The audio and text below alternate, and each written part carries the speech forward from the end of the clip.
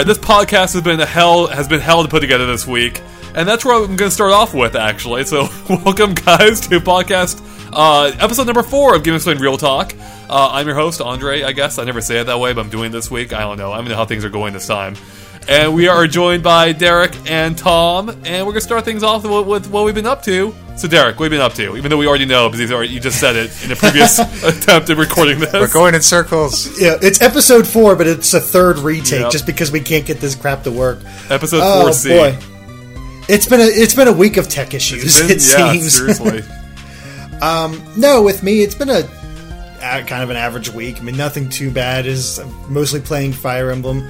Got the chance to play a little bit of Phoenix Wright, Ace Attorney, and the big one was I actually got to watch 3 more episodes of Jessica Jones, which is still pretty, I'm still intrigued, but it's not hooking me in the same way as Daredevil, and I think that might be because Daredevil was a lot more focused. It was always Daredevil versus the Kingpin, and how it was this big thing, how he's trying to work his way to the Kingpin.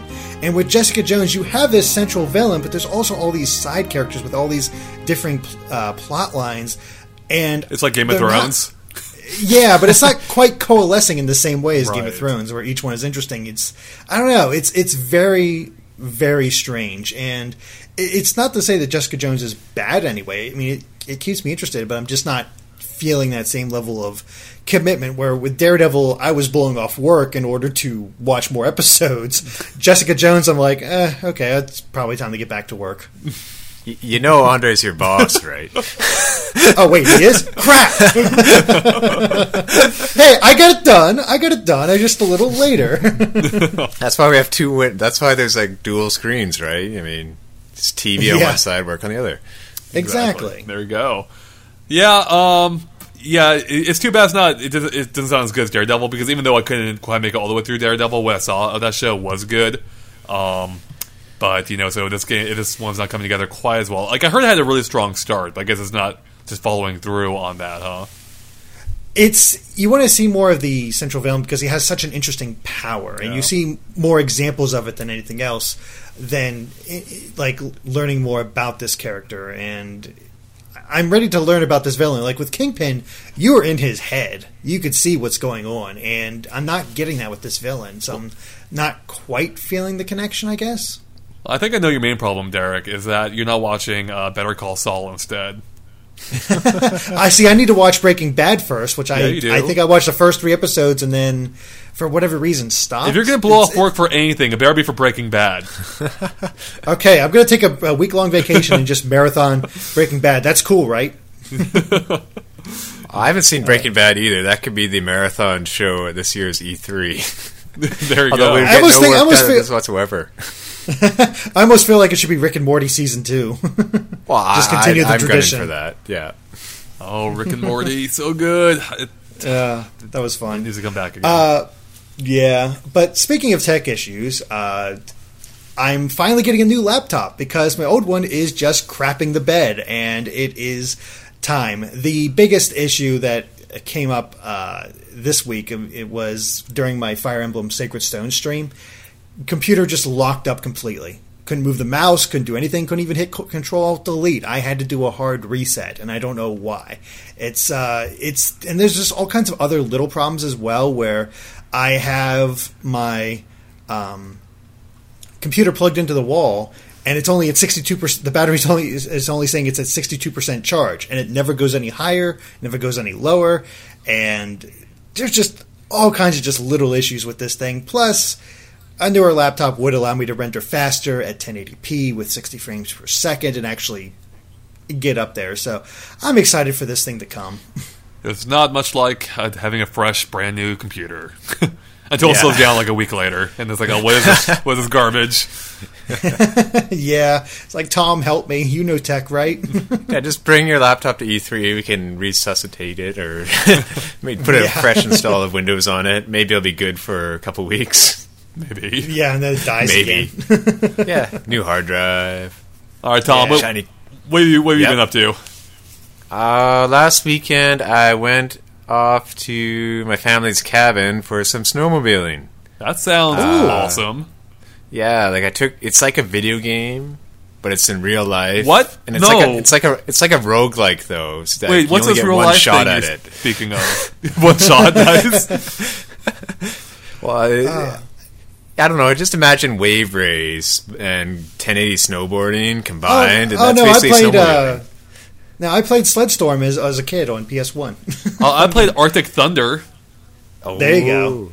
I actually also snowmobiled as a kid. Wow.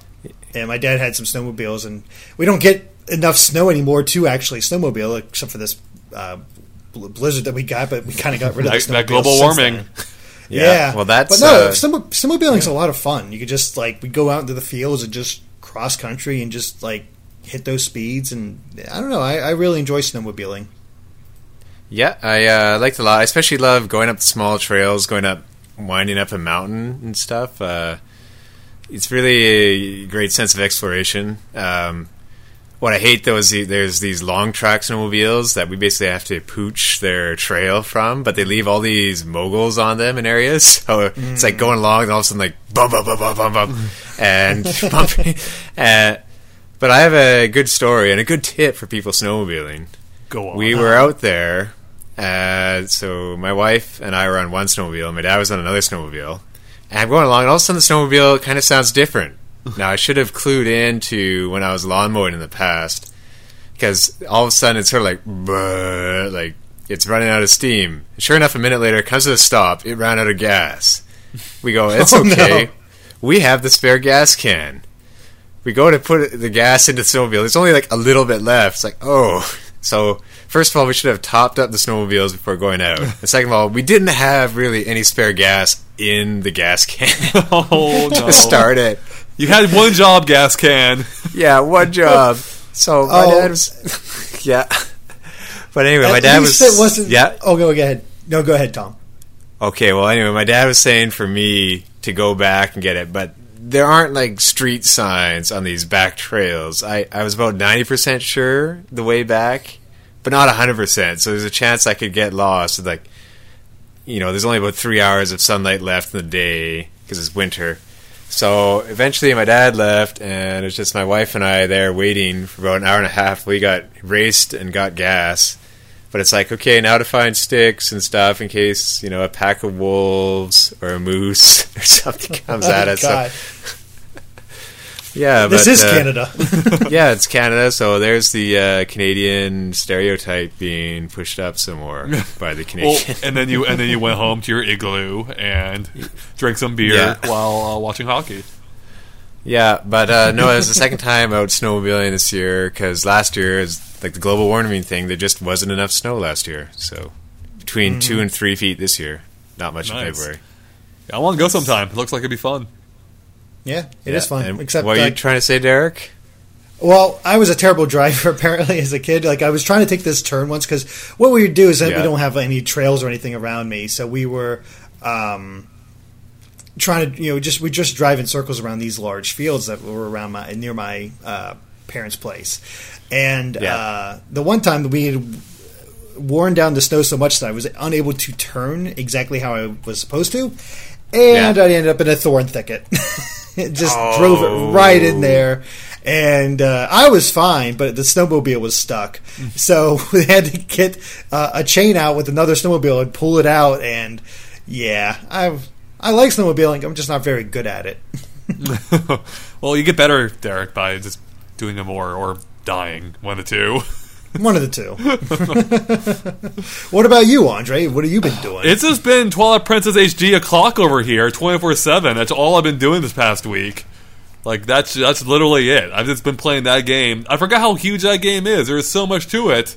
So I've literally done nothing outside of that, besides gather paperwork for that audit I had to deal with. So that was fun. Taxes. Yeah. Fun. Everybody loves taxes, right? Yeah, my favorite. So, so that's it. That and death. People like death and taxes. And Twilight Princess, apparently. Yeah, that's it. So, I mean, I obviously can't review it, but has it been torture playing Twilight Princess so much? Or Wait, sorry, say again? Has it been torture playing Twilight Princess so much? Not... I mean, the first 10 hours, yes. Since then, it's gone better. So I'm curious to see how it holds up through the end. I'm getting close to I'm finally in the the latter portion of the game. So I'm getting close to the end, I think. So if my memory serves correct. So I should have it wrapped up here in a couple days, and I'll be able to give my full verdict in our review on March 1st. I will say I think I am enjoying it a little bit more than I remembered enjoying it initially, but we'll see. We'll see how it holds up. So I'm curious to see what ends up happening here. Yeah, it'll be interesting. But I guess that does it for how we've all been doing. I guess we should move on to the news, huh?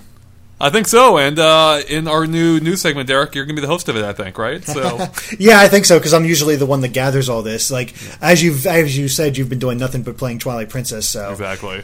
You're not really concerning yourself with the news. Nope.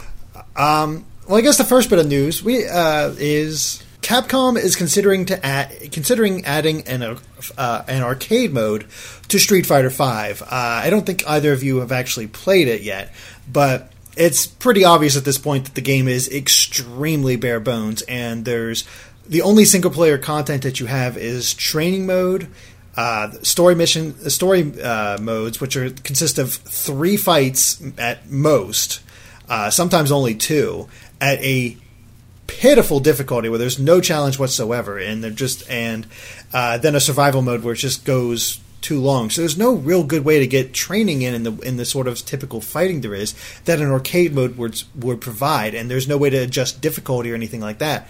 So that's what I use in order to get better at fighting games. I play through the story mode or the arcade mode and just get more fights under my belt so I can sort of figure out the characters on my own.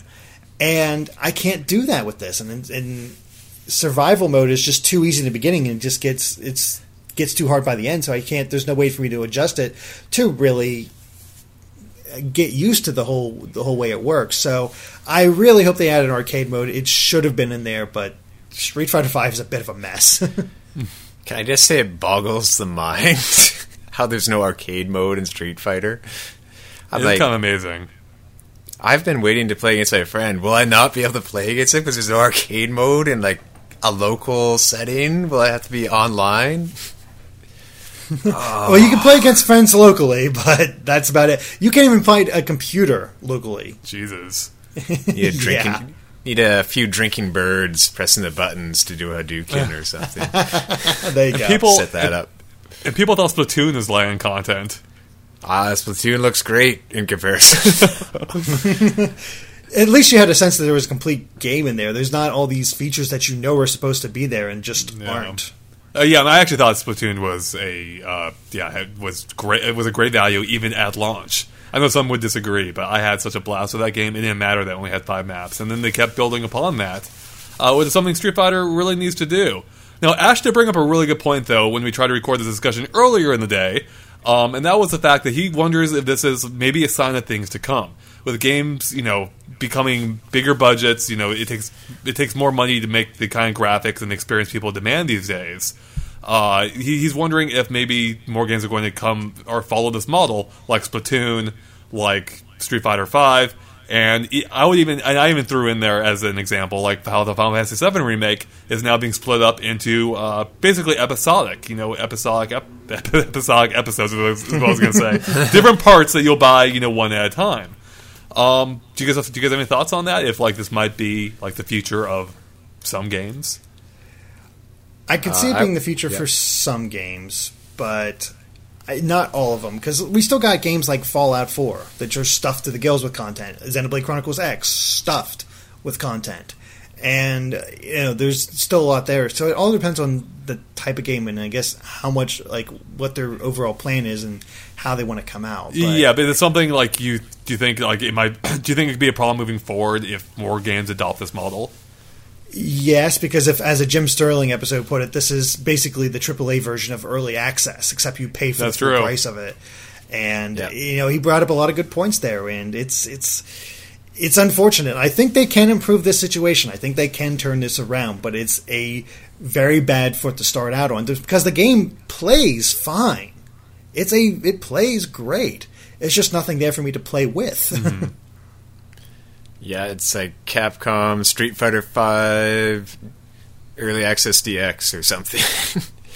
But I would say games. It looks like if the developer gets a chance, or the publisher, they'll probably try to push more games as a service. I mean, look at how well it's done for stuff like Dota 2 or even Team Fortress 2, which is free now, and it's just all sales of items and stuff. I mean, it might work out for us if we don't have to pay $70 for the game or $60, and we just sort of buy what we want, free-to-play style. But if the game's already $60 to start with, and you don't have everything, that's I'm kind of choked at that. Yeah, it's a slippery slope for sure. Like I think there can be merit to it, but it's a balance of, how much to deliver to start with, at what cost, and then how frequently to deliver content down the line, and then potentially at what other cost. So Right. it's tricky. It's going to be tough to find that balance for some people. I think Splatoon did a great job with it.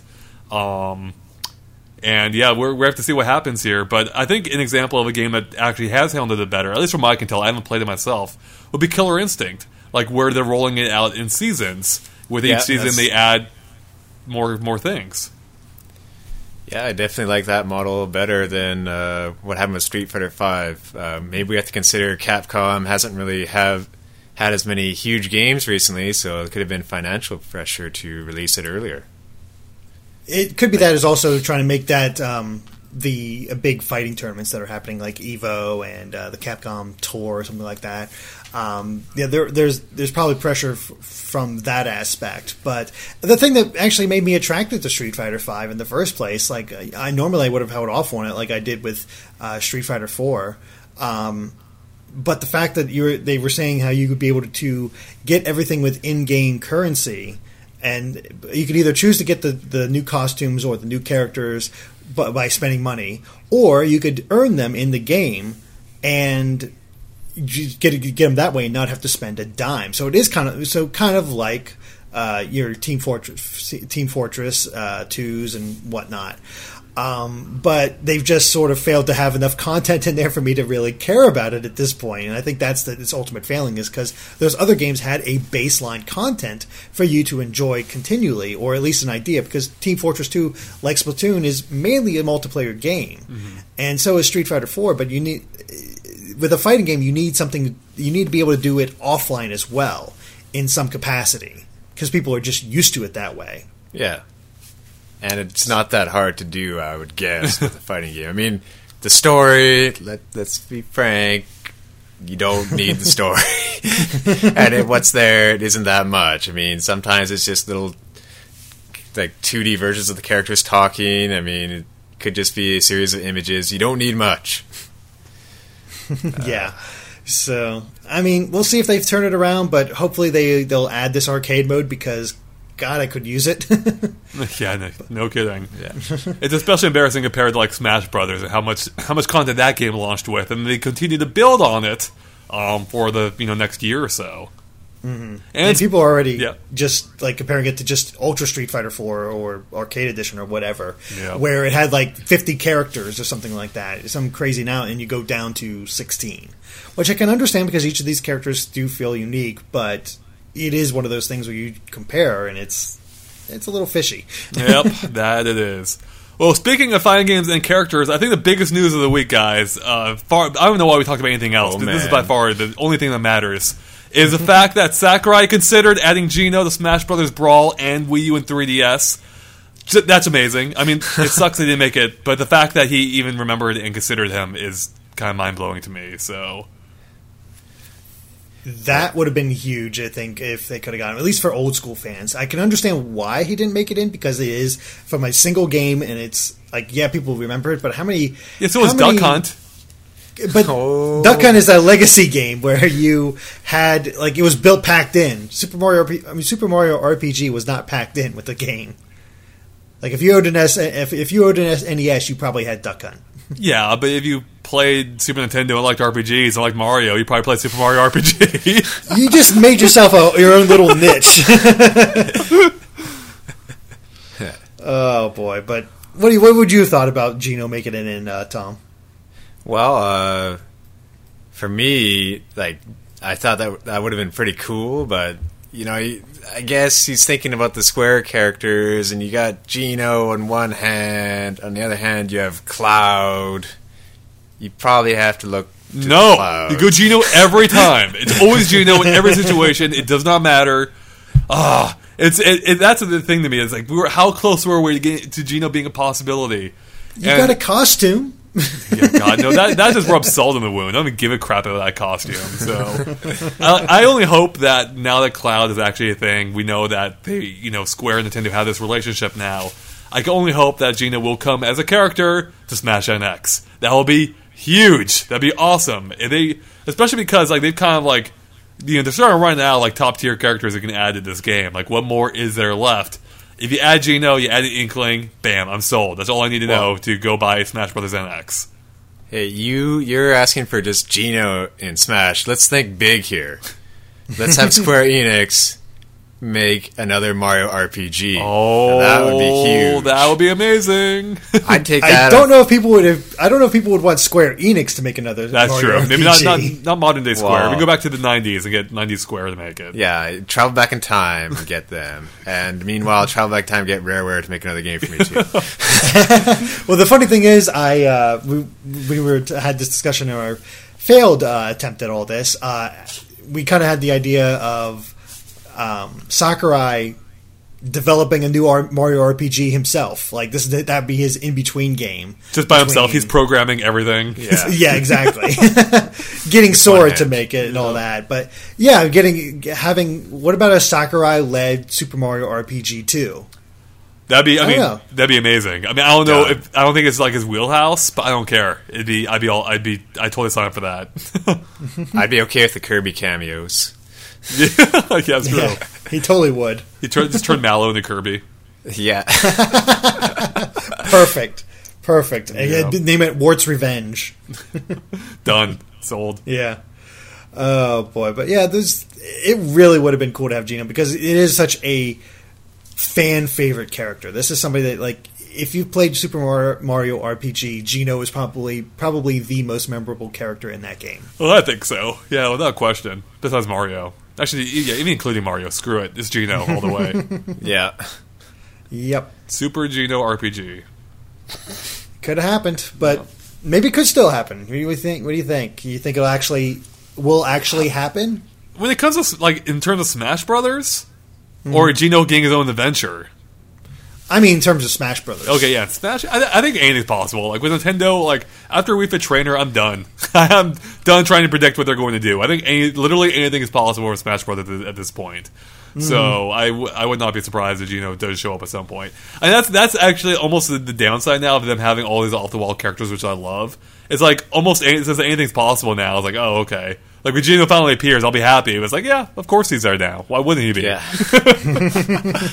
I don't know. I feel like there'd still be a little bit of freak out. No, there would be. I mean, I'd lose my shit if that happened. So. Oh boy. Well, we have one more bit of news here, but you are the one that actually introduced it, Tom. So why don't you tell us a little bit more about what this is all about?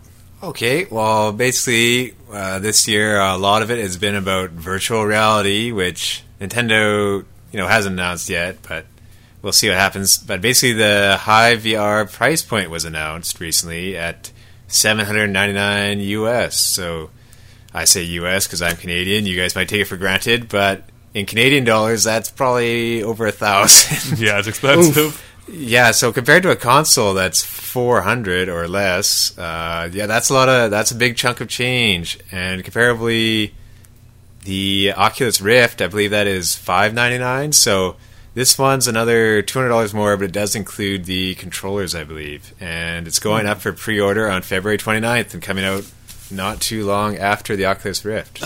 So I have so many thoughts on this. On the one hand, at $799, there's no way it's going to reach a large market, and I don't know if they necessarily need or want to at this point. On the other hand, when you're dealing with VR, I think you almost it needs to be good. It needs to be done well. And based on what we saw, we played with the Hive at last year's PAX, Tom. Yep. And we also played with the Oculus Rift too. I think at that time I think I tried Crescent Bay. Is that what it was? And then you tried the older one? It's not the older one, yeah, whichever one came before that.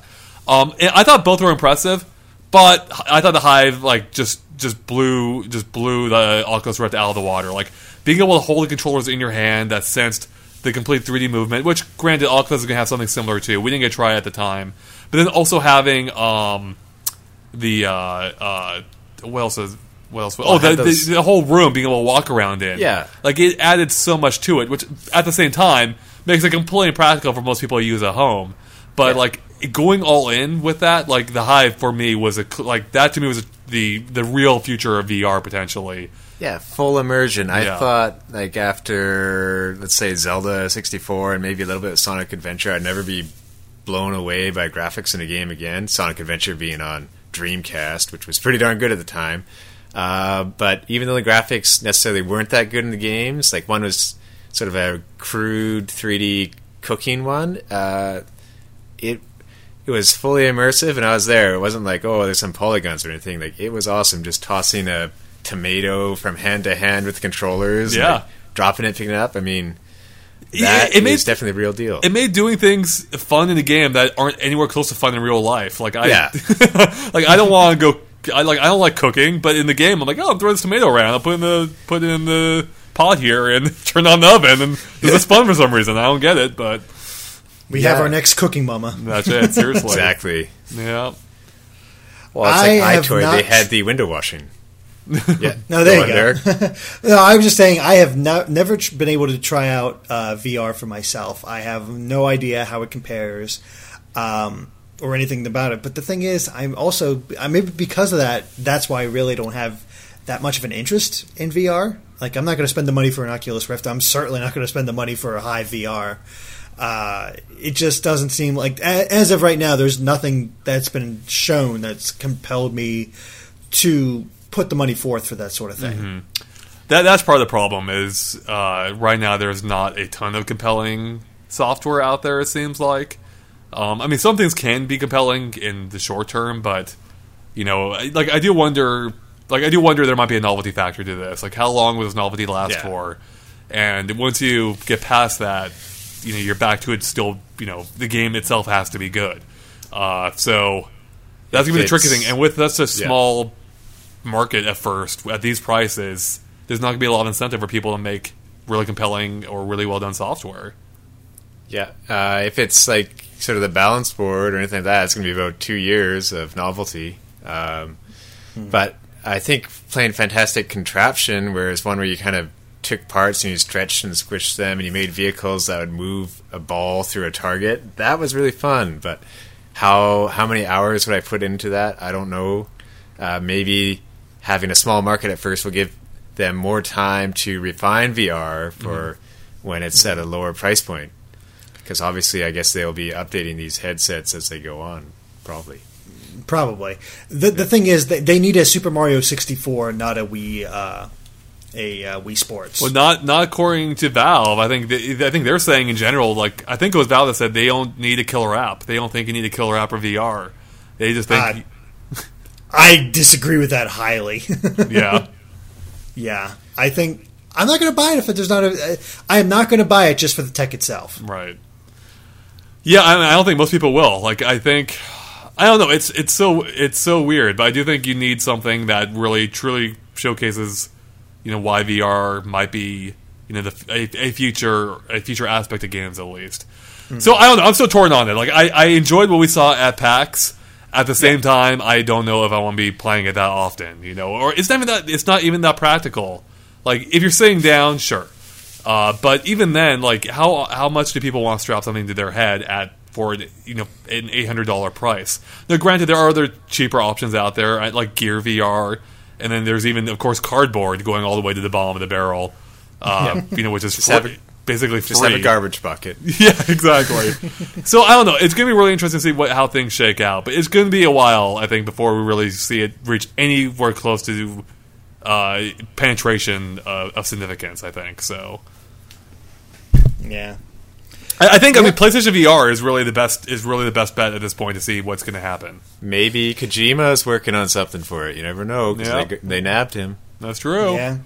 Yeah, but I'm a Sony fan, and I don't trust Sony with proprietary. No, that's true. Anything. That's a good point. Like, they might have that best opportunity, but God, do they always find a way to just not make it work. Yeah, really. Gee, they can't even support some of their systems, like the Vita. Yeah. Remember PlayStation Move? Nope. Yeah. Super Friends game. Yeah, well, we might be seeing more of VR pretty soon, Tom, at GDC. Yeah. So, yeah. Looking forward to that. Always awesome. A lot of talks there too. We'll see what they're having trouble with, or their advice for developers. Maybe. Indeed, Should be cool. it should be fun. All right, well, I think that about wraps up for the news. So let's go and move on to our topics, where each of us brings a topic this week, as suggested by our Patreon backers. And I'll go start things off here. So this one comes to us from Patreon backer Adam Harris, who's asking, he wants to know if we prefer playing on a console or a handheld, and why. He's just really interested to hear about our personal play styles. So I'll go and open up to you guys first. How do you guys prefer playing? What's your, what do you like playing when you play a game? Well, it might be the fact that I don't really get out of the house that much. I'm noticing like a running theme here with your answers. Yeah, Eric, you're getting out of the house this E3. Yeah. It seems like Andre works me to death, huh? That's weird. I don't know what we're talking about. Yeah, I don't get it. There seems to be a correlation here, but I can't quite figure it out. But yeah, Got a laptop, coffee shop. There's no good coffee shops around here, and I don't drink coffee. You need to drink coffee too. You just drink pills. But yeah, I typically prefer console because there is something just classic about sitting in front of a TV, nowadays a big TV, and just getting fully enveloped in that game and playing it and just really sucking you into that world. And handhelds have their place. I know a lot of people who take their handhelds with them wherever they go and are able to play it and enjoy it. But because I don't travel that much, and because if I do travel, it's always driving myself, I don't have the opportunity of public transit, I don't get those small sessions. So handheld gaming to me is laying on my bed and just enjoying the game myself and being slightly comfier because I'm on my bed. So in all, I both can provide some really great experiences. Fire Emblem, Bravely Default, and there's so many other examples of great experiences that you can have on the handheld, but I do prefer the console. So, yeah. What about you, Tom? Well, for me, I would say I prefer consoles for local multiplayer. That's for sure. So games like Smash and Mario Kart. But I'm a bit like you, where I love the single-player adventures on consoles, and I used to, but now being in an apartment in a wooden building, I don't have my ridiculous 400 plus watt subwoofer anymore. That thing was so awesome. You could feel it felt like a windstorm from 10 feet away. Yeah, I remember watching the Lord of the Rings movie with that with my friends, and some people were in shorts and they actually got cold from it. That's amazing. Yeah, it was ridiculous. I bought it used, it was some floor model with a broken face, so it was several $100s off. But yeah, it was ridiculous. So I missed that. Yeah. So it's not quite the same for me now without the surround sound system. So a lot of times, if it's a single player game like Link Between Worlds, I love that on the 3DS, and yes, just playing that in bed at the end of the day, in a comfy setting. So I would say for single player, 3DS is my favorite right now. Okay, that's interesting, because I've talked to a couple of people where they prefer playing RPGs on the 3DS because they can go wherever they are. They can play in small spurts and they can just slowly chip away at the game. And if you play an RPG on the console, you have to get set up and just you got to put that extra effort into just ready to play the game, because it is a much more epic experience. But when I think of RPGs, and this might just be because the way I was experienced RPGs to begin with and all these great moments, I want to have that epic experience like a Lord of the Rings, seeing all these crazy stuff happen. So I think that's why I do sort of prefer the console experience. Oh, I definitely prefer the console experience, and it's for that reason, as you mentioned pretty much, Derek. When I play a game, I don't generally plan to play it for 5 to 10 to 15 minutes. I want to hunker down and really take it all in and enjoy it fully for what it is. I mean, granted, sometimes it does end up being shorter, but I very seldomly play a game knowing only be playing for a short while. So I do tend to play for longer periods of time, and for that, and because of that, I prefer playing on the TV, and for multiple reasons. I just, I find it more comfortable. I like playing on the on the big screen with like a proper sound setup, and I like having a controller. It's so much more comfortable than trying to play on a handheld. Like my hands are cramping on these small controls. Good times. Playing on a small screen, yeah. So.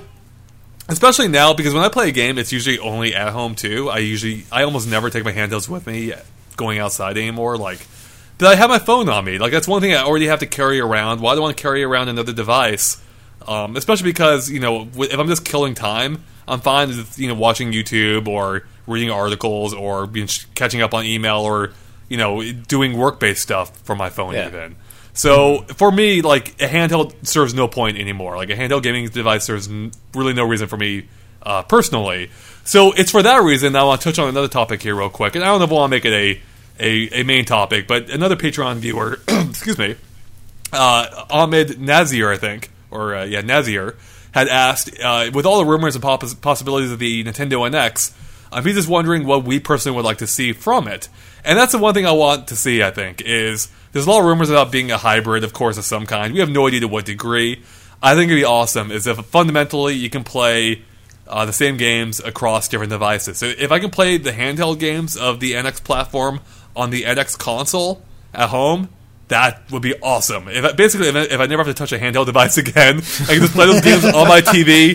That is fantastic. That is great to me. So there's a lot of merit to that hybrid idea, just in general, because you have the people that prefer playing RPGs on the go. They can play that RPG on the go. I want to experience that on the big screen and really see it pop. So I just pop that same game, and all of a sudden I can play Bravely Default on the big screen, which is awesome. Mm-hmm. So I don't know how successful they'll be within a hybrid idea, if it is going to be a hybrid. But boy, do I want them to succeed. Yeah, I'd love to see NX just sort of as a platform like Android and, be able to play it on whatever. I mean, the idea of, was it the Vita TV one? Was that just PlayStation TV where you could play Vita games on your TV? It was good, except for the fact that you lost all the touchpad stuff. Mm-hmm. Mm-hmm. So not all games were could be played, but it still was a good idea, yeah. Yeah, I was going to say PlayStation Portable had the TV output cable. I mean, if it's something like that, or even just, you buy two, but it's the same game, and I'm all for that. Yep. I've said it before, I'll say it again. I just want to know what the NX actually is. Come on, Nintendo, tell us something. And I feel like they have to at some point before E3. So they have to. Did you guys hear that there was one of the developers out there, I think for Ori and the Blind Forest, actually did come out and say that they thought it was a mistake that Nintendo has been so tight-lipped about the NX and not revealing what it is. Like, I'm always kind of worried it's going to be like a Sunshine situation, because remember when Sunshine was coming out? I remember. Beforehand? They were talking about, we don't want to reveal this idea because it's going to be so awesome that we were afraid of other people taking it. And nobody used Flood ever. Ever, yeah. The only people that came closest was Nintendo themselves with Splatoon again years down the line, so... Yeah, but Nintendo's been like this with their systems before. I mean, Wii U wasn't really... Well, any of their systems, you don't hear much about them till close to launch, I would say. But that's just the way it goes. Well, I mean, before, actually, they like the Wii U, they actually did show off that a fair amount before release. I think more than a full year before launch. So if the NX actually does come out this year... we're finding it. We actually will be learning about on a pretty small timetable. So here's the funny thing. Actually, if it is a handheld, that actually is kind of aligned with how they talk about most of their handhelds, where they usually do give a shorter window of announcement to release. If it's a console, though, it is on a really small cycle. So it's going to be really interesting to see what fully happens here. With what device comes out. Because it sounds like the NX is a platform, so we'll be getting multiple devices eventually. Yeah. But I want to see what's coming first. So. Yeah. All right. Well, I think time to move on. So, Derek, what's your topic? I chose a topic from Tyler Caldus, who wanted to know, should the new Pokemon games follow Fire Emblem Fates' model of release, with two highly separate campaigns, parts of regions, and being able to purchase the other for half price as DLC into the same cart? And I don't think obviously, at this point, the Direct is either going to happen or has already happened, so we know whether or not that's a thing. with Pokemon Sun and Moon. But I think as an idea, I really like this concept because it's for so long it's been, the same game just with minor differences, mainly in which Pokemon you catch and the like. And having a completely different Pokemon experience with some crossover, like let's say you have this one region, but for whatever reason you can only explore the center and eastern part of it, and the other side can only explore the western and center part of it. And you get a little bit of crossover and are still able to trade over those games, but it also gives people a reason to buy both versions because there's that new content that they can experience. And I really like the idea of that. Do I think they'll ever do it like that? No, never. But I do like it as a concept. Yeah, that's, I go back and forth on this. I'm so torn.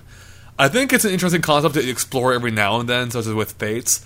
At the same time, the problem with this then is if you want the full Pokemon experience of that generation, you're going to have to buy two to three games. Yeah. Whereas right now, you can buy one of them and be content that you pretty much had a full experience. Yeah, there's some minor variations with the different versions, but story-wise, you got the whole experience for the most part. So, I don't know. It depends how they do it, of course, but I'm kind of okay with how they're doing it now, where it's weird. I can see both sides of this because at the same time, it's like, well, if you buy both versions, you're rewarded for doing that by having these totally different experiences. But I don't think many people do that. So at the same time, I don't know. It's so weird, right? Because if you're inclined to already do this anyway, it works out for you. But I do wonder if people might feel like they're missing out, by not getting that full experience. In order to get that full experience, you have to end up paying 2 to 3 times as much. Oh, yeah. For me, I would say it all depends. Does it feel like I'm getting 2 games there, or does it feel like I'm getting 1 game split in 2? I would not want to have to pay more for a game that just has parts removed from it, which is how I felt about, I think, Mario 3 and Game Boy Advance for the longest time, where I thought the cards just added levels that were in the original, but they were actually new levels. Mm-hmm. Which I found out recently, so I was like, well, I was wrong on that, but for the game, I think it's best just for them to keep it as one world and just focus more on, they already got a ton of Pokemon to put in there. Just mix that up or maybe some events. Try to polish the Pokemon better. Graphically focus on that instead of trying to focus on 2 campaigns. Mm-hmm. I would say. Mm-hmm. Yeah, I can. It's so funny because I can see. You guys bring up great points. I didn't even think about that. The cost aspect of it and whether it'd be worth it. Because in my mind, I was one of those kids who I didn't have anybody to trade with, so I bought both versions. I'd use my sister's Game Boy in order to trade over and get a complete Pokedex. Hardcore. Yep. Oh God, yeah. And I know I'm not alone in doing that. So I'm already kind of buying the same thing. So to me, have a completely different experience the second time around makes me much more interested in playing the game again. Yeah. But yeah, it's also the thing nowadays. I do usually only play one. So yeah, it's probably going to stick to the way it's always been. There's no reason to change it to something like Fire Emblem Fates. And I don't even know if Fire Emblem will do the same thing over. And this might have just been a one-and-done experiment. Maybe to just see which kind of Fire Emblem is the one that's most preferred.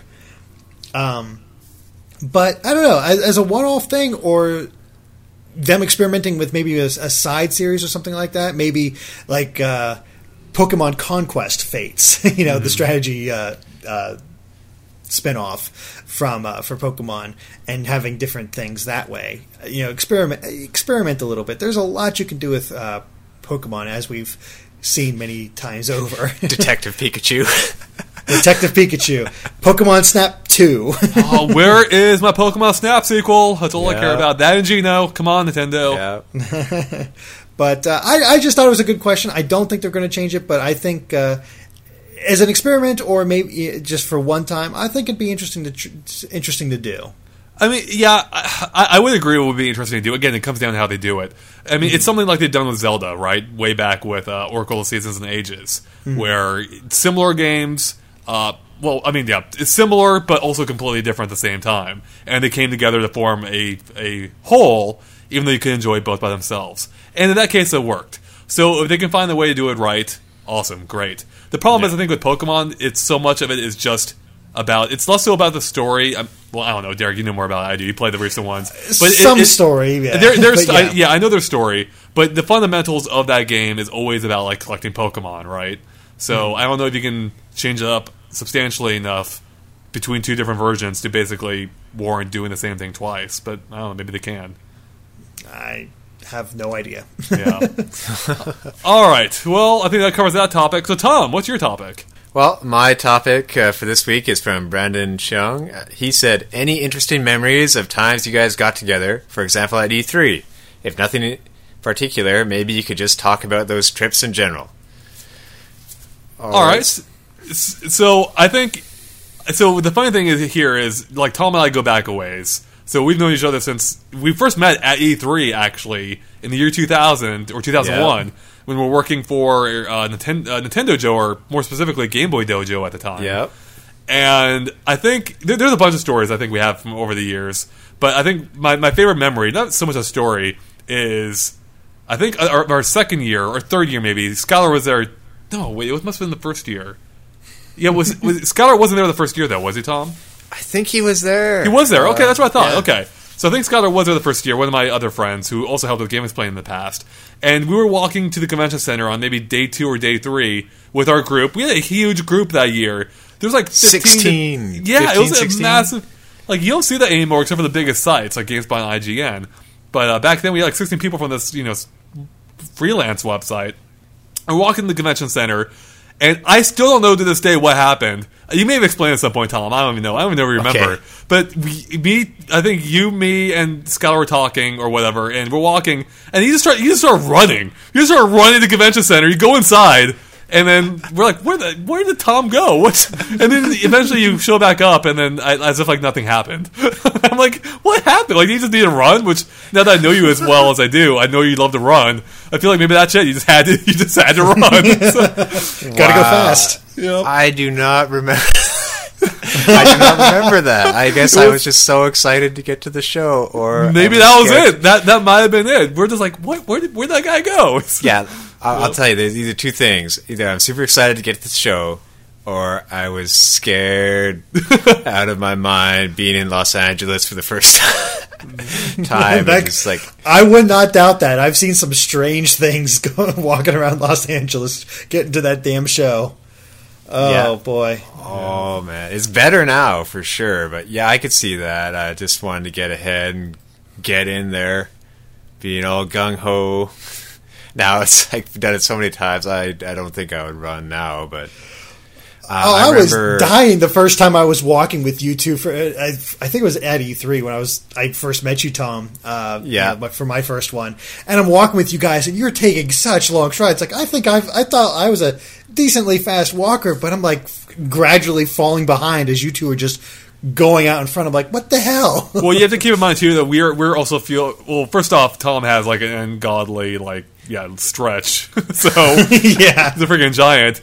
But also, we're also fueled by E3 stress. Like, we've been through this. We've been through this so many times before. We're like, we gotta get there. We gotta get to the press room. We gotta secure our computers. We gotta get this hammered down. And I was all bright and cheery and like, yay! I was E3. It's gonna be fun. No, hell. And the first year is always the best too. At least in my experience. Well, I don't know. I can only speak from one experience of the first time, but the first year I thought was a lot of fun, and then it's still enjoyable. Don't get me wrong.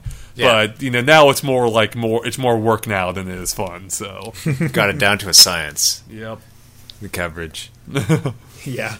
One of the other funny moments I thought was I forget which year it was, but I met you guys in San Francisco, where you live, and the idea was that since Tom's out of country, he can't drive, and you only can drive a motorcycle. I had to be the one to drive from the rental car from San Francisco to LA, right? Wow. for E3, and it was so funny. Like, that's a massive drive for like 8 hours, 9 hours, or something like that, and it was so funny watching you guys react to my driving, because apparently I was just riding way too hard on whoever's in front of me, they're like, whoa, whoa, whoa, whoa. That's not it, Derek. You got brake and reverse and gas backwards. Such approach cars. I believe I had a song about it. You did a song. I remember it. I remember the song exactly. Like, it was like, something like, taking a break, go a little slower, taking a break. Oh my God, Derek, the car's right there, we're going to crash. Or something like that. it was great. It was comforting knowing that we might die, but that helped get us through it. I didn't think my driving was that bad. I mean, the biggest issue for me is it was a tiny ass car, and I'm just not used to that. Something that's small and just getting adjusted to it. It was a small. Was that the year when we were? It was a year where we tried. Like we barely fit everything into the car, all our gear. We were bringing down like 2 giant desktops, the monitors for it, other computer or laptops, microphones, camera equipment.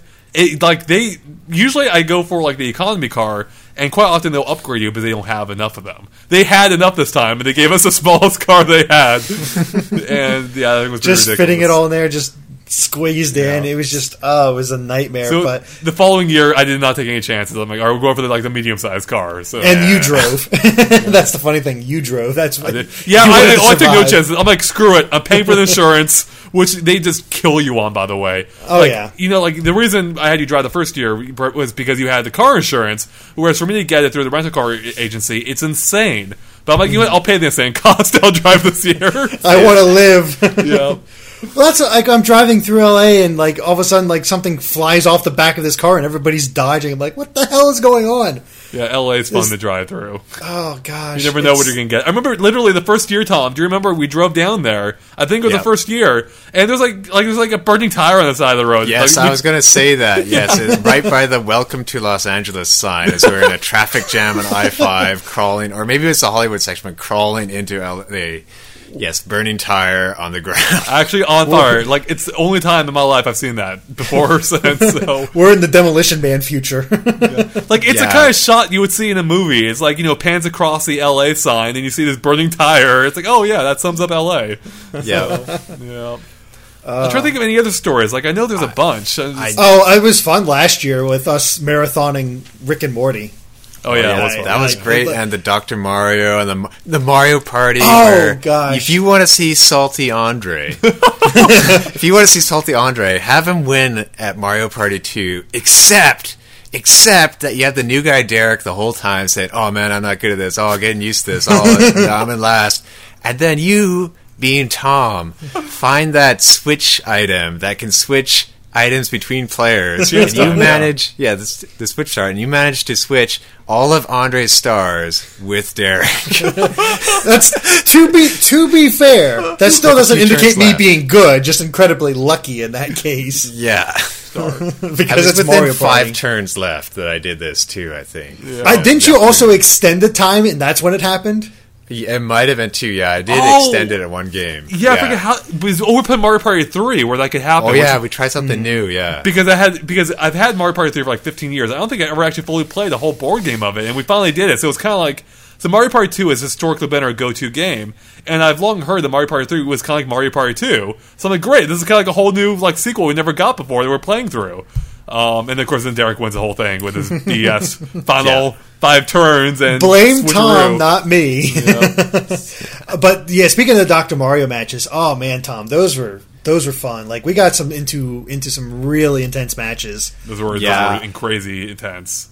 I have not played that intense of a game since, or like those were quite the matches, especially like best of 7 was it in the end? Oh, something like that, because we just go back and forth the entire time. Yeah, and the thing is, I was consistently beating you, and then all of a sudden, like, no, I got to do one more match. Like, you did not want this to end, and that final set, you finally got me. I mean, I would have loved to have a recording of it and post it online like we did for the Game & Wario Game & Watch that we did, but we weren't talking. We were concentrating so much. Oh yeah, frogs. We need Andre to commentate, basically, because we wouldn't be able to talk. If the guy who talks, he would lose. Yeah, it's true. They were in the zone, so there was no break of concentration there. I'm pretty sure, like, if I said anything, you guys would have yelled at me. You might even have. So, yeah. Throw an N64 controller at you, get one of the prongs. Those things hurt. Exactly, they do.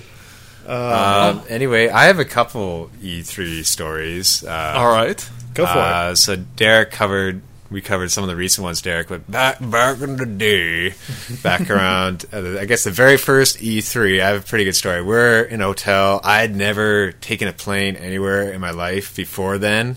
So getting out of LA, that was a brand new experience for me, and staying in a motel with like 15 or 16 other guys from Game Boy Dojo and Nintendo Dojo. Andre being one of those other people, and that was the first time I met Andre in person. So after a long day, one day I was going for a rest while everybody's in the room playing games and whatnot, and I knew there was a dresser behind me. So I was being pretty careful, lying down very slowly because I didn't want to hit my head in this dresser. But I guess I was so tired, I went kind of quickly, and I smacked my head on the corner of the motel dresser. Oh, I remember this. And it went, like, my eyes in that brief moment that I hit it, it was just black. Like, I didn't get knocked out for that brief millisecond. It was black. I put my hand to the back of my head, and it was covered in blood. Oh, jeez. So I was like, geez, what do I do? Like, do I need stitches? What I ended up doing was taking one of the hotel towels and just putting it on the back of my head and holding it there. Unfortunately, it stopped. And, of course, having brown hair, no one really saw it. But, yeah, I didn't, like, I was worried I'd have to go to a hospital or something. But, no, it's okay. And, you know, that was kind of surprising for it to happen. Like, I thought I was being careful, but maybe I just hit it perfectly right that I started bleeding so quickly. And unfortunately, that was okay. That was day 2. And I remember that. Yeah. Yeah. There was blood everywhere. Like that towel was destroyed. Yeah, that towel was destroyed. But then we get to the end of the show, and at one point we had a cockroach in our bathtub that I killed. This was the first of the cockroaches I had to kill. We can talk about our other cockroach stories later, perhaps. And I told Dean Kavanaugh, the guy who ran Game Boy Dojo, it's like, man, we had, it was a pretty good time. Well, we had a cockroach in our bathtub, and I guess that's not the worst thing to have happen in your show. And Dean's like, yeah, I know, this hotel's not the best. We had a bloody towel in our room. And I was just like, oh, really? It's like, was somebody murdered? Yeah, it's just like, oh, I never thought of that. Like, never thought of the repercussions after, just concerned about that. But I guess I just put the towel back in the rack. For them, so somebody was going there one time, and they had this bloody towel, and they're probably like shocked and thinking, "What is with this hotel?" I didn't have the heart to tell him. I'm sorry, Dean. Oh my god, that's amazing. I was just like, oh, that's too bad. And to bring the whole thing full circle too, last year we actually ended up staying at that same hotel again 15 years later. And sure enough, there was a cockroach in the room again. So I was so paranoid. I have never had a cockroach in my life, and I just do not want them to come back to my place. So I'm like being as cautious as possible to make sure no cockroach can get anywhere. We had all of our stuff elevated just to make sure no cockroach can make it in. We shifted the bed so we could make sure we got it. It was yeesh. And we got it. We got it. We did. Freaking cockroaches. How many of you guys were squished into a hotel? Like, there was 15 of you. Oh, man. How many of you were there per room? The first year we had 4 rooms. It was either just 4 or 5. But the second year there was 9, and we had 5 in the room. It was pretty squished. Yeah, it was pretty tight. I remember. Oh, do you remember when we took the van, Tom? We took like a taxi van to the convention center the first year, or like the first day, or maybe every day, and like we crammed like most of us into that single van. So like the people like in the aisle, like just holding onto the seats. It was crazy. I did think it was really cool though when we got to the hotel for the first time, the first year, and they had like a Nintendo Joe sign behind the desk, like on the wall. Yeah, like, oh, that's cool. Like we're important enough to have like our own sign there. Sweet. I guess that's what happens when you have 4 rooms you're renting out for multiple days. You know what I just remembered? I haven't told my Miyamoto story yet. Well, I was thinking about getting to that, but you can say that one. Well, no, sure. you're better storyteller than I can. Think, so you should probably do it. Okay, I'll add my commentary throughout. Yeah, you can add your perspective of it after, in quotes. Yep. So basically, the first year at Nintendo Dojo, we had these, I guess what turned out to be infamous hockey jerseys with the Nintendo Dojo on them. They were really good and all, but we wore them every single day, so I guess people thought they were smelly.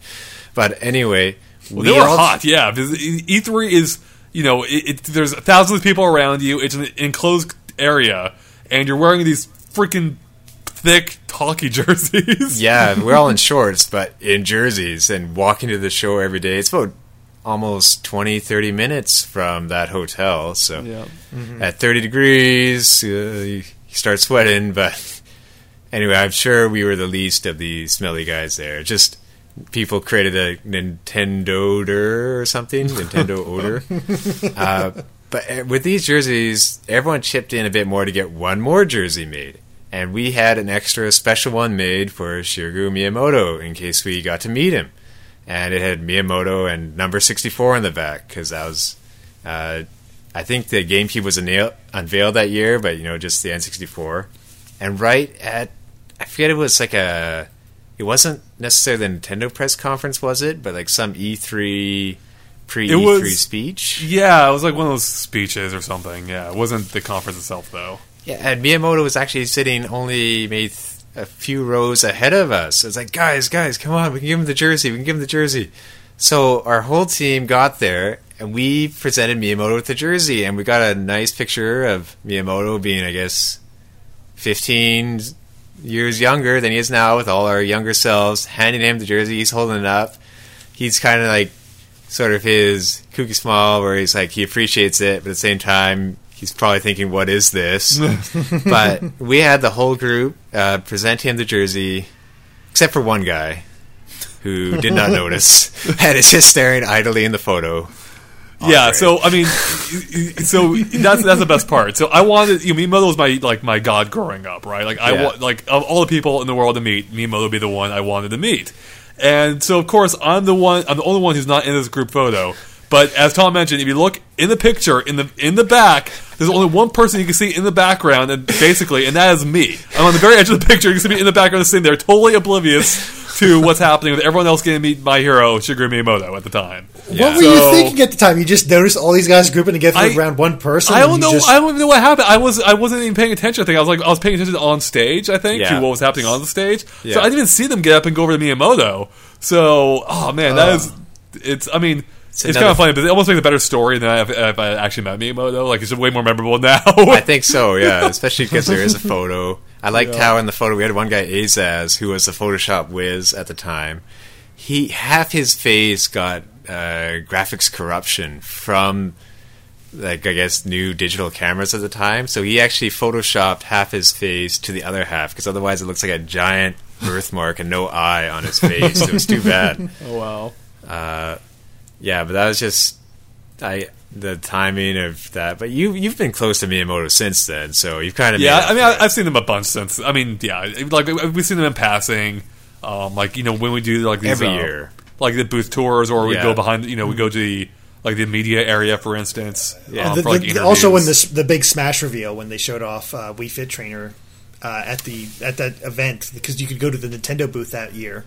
Yeah, and have a little thing, and he was on stage. Oh yeah, Reggie was on stage. I think who else was Sakurai there, or was it somebody else? There's some other. He was there a day, but I don't know if he was there at that event.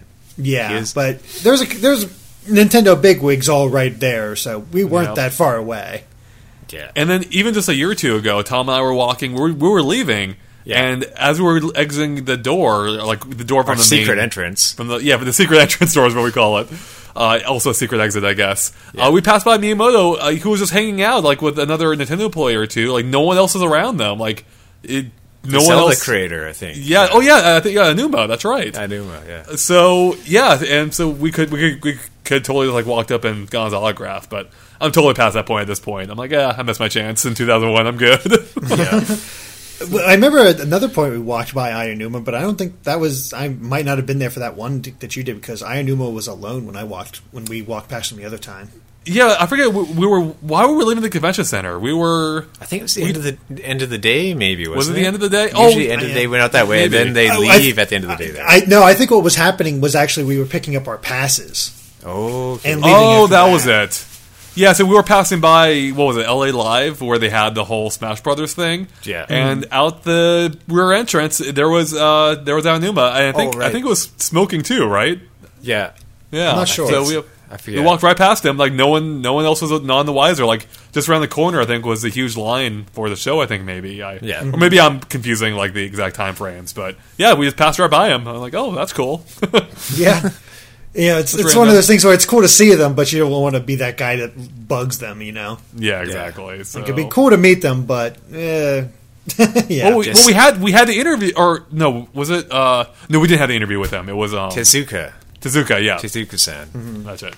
Yeah, that was pretty cool. That was cool. That was awesome, too. Yeah. So. It's like, I'm meeting a man who made Mario 3, and like I managed not to be a super fanboy. So I was pretty impressed with myself. That was pretty. You managed to contain it. Yeah. There's only 8 of those guys in the world. wasn't Miyamoto also in the room when they were doing the whole Smash Pac-Man presentation in that side room? Because he was in the front. He was. That's front right. there. He was there. Yeah.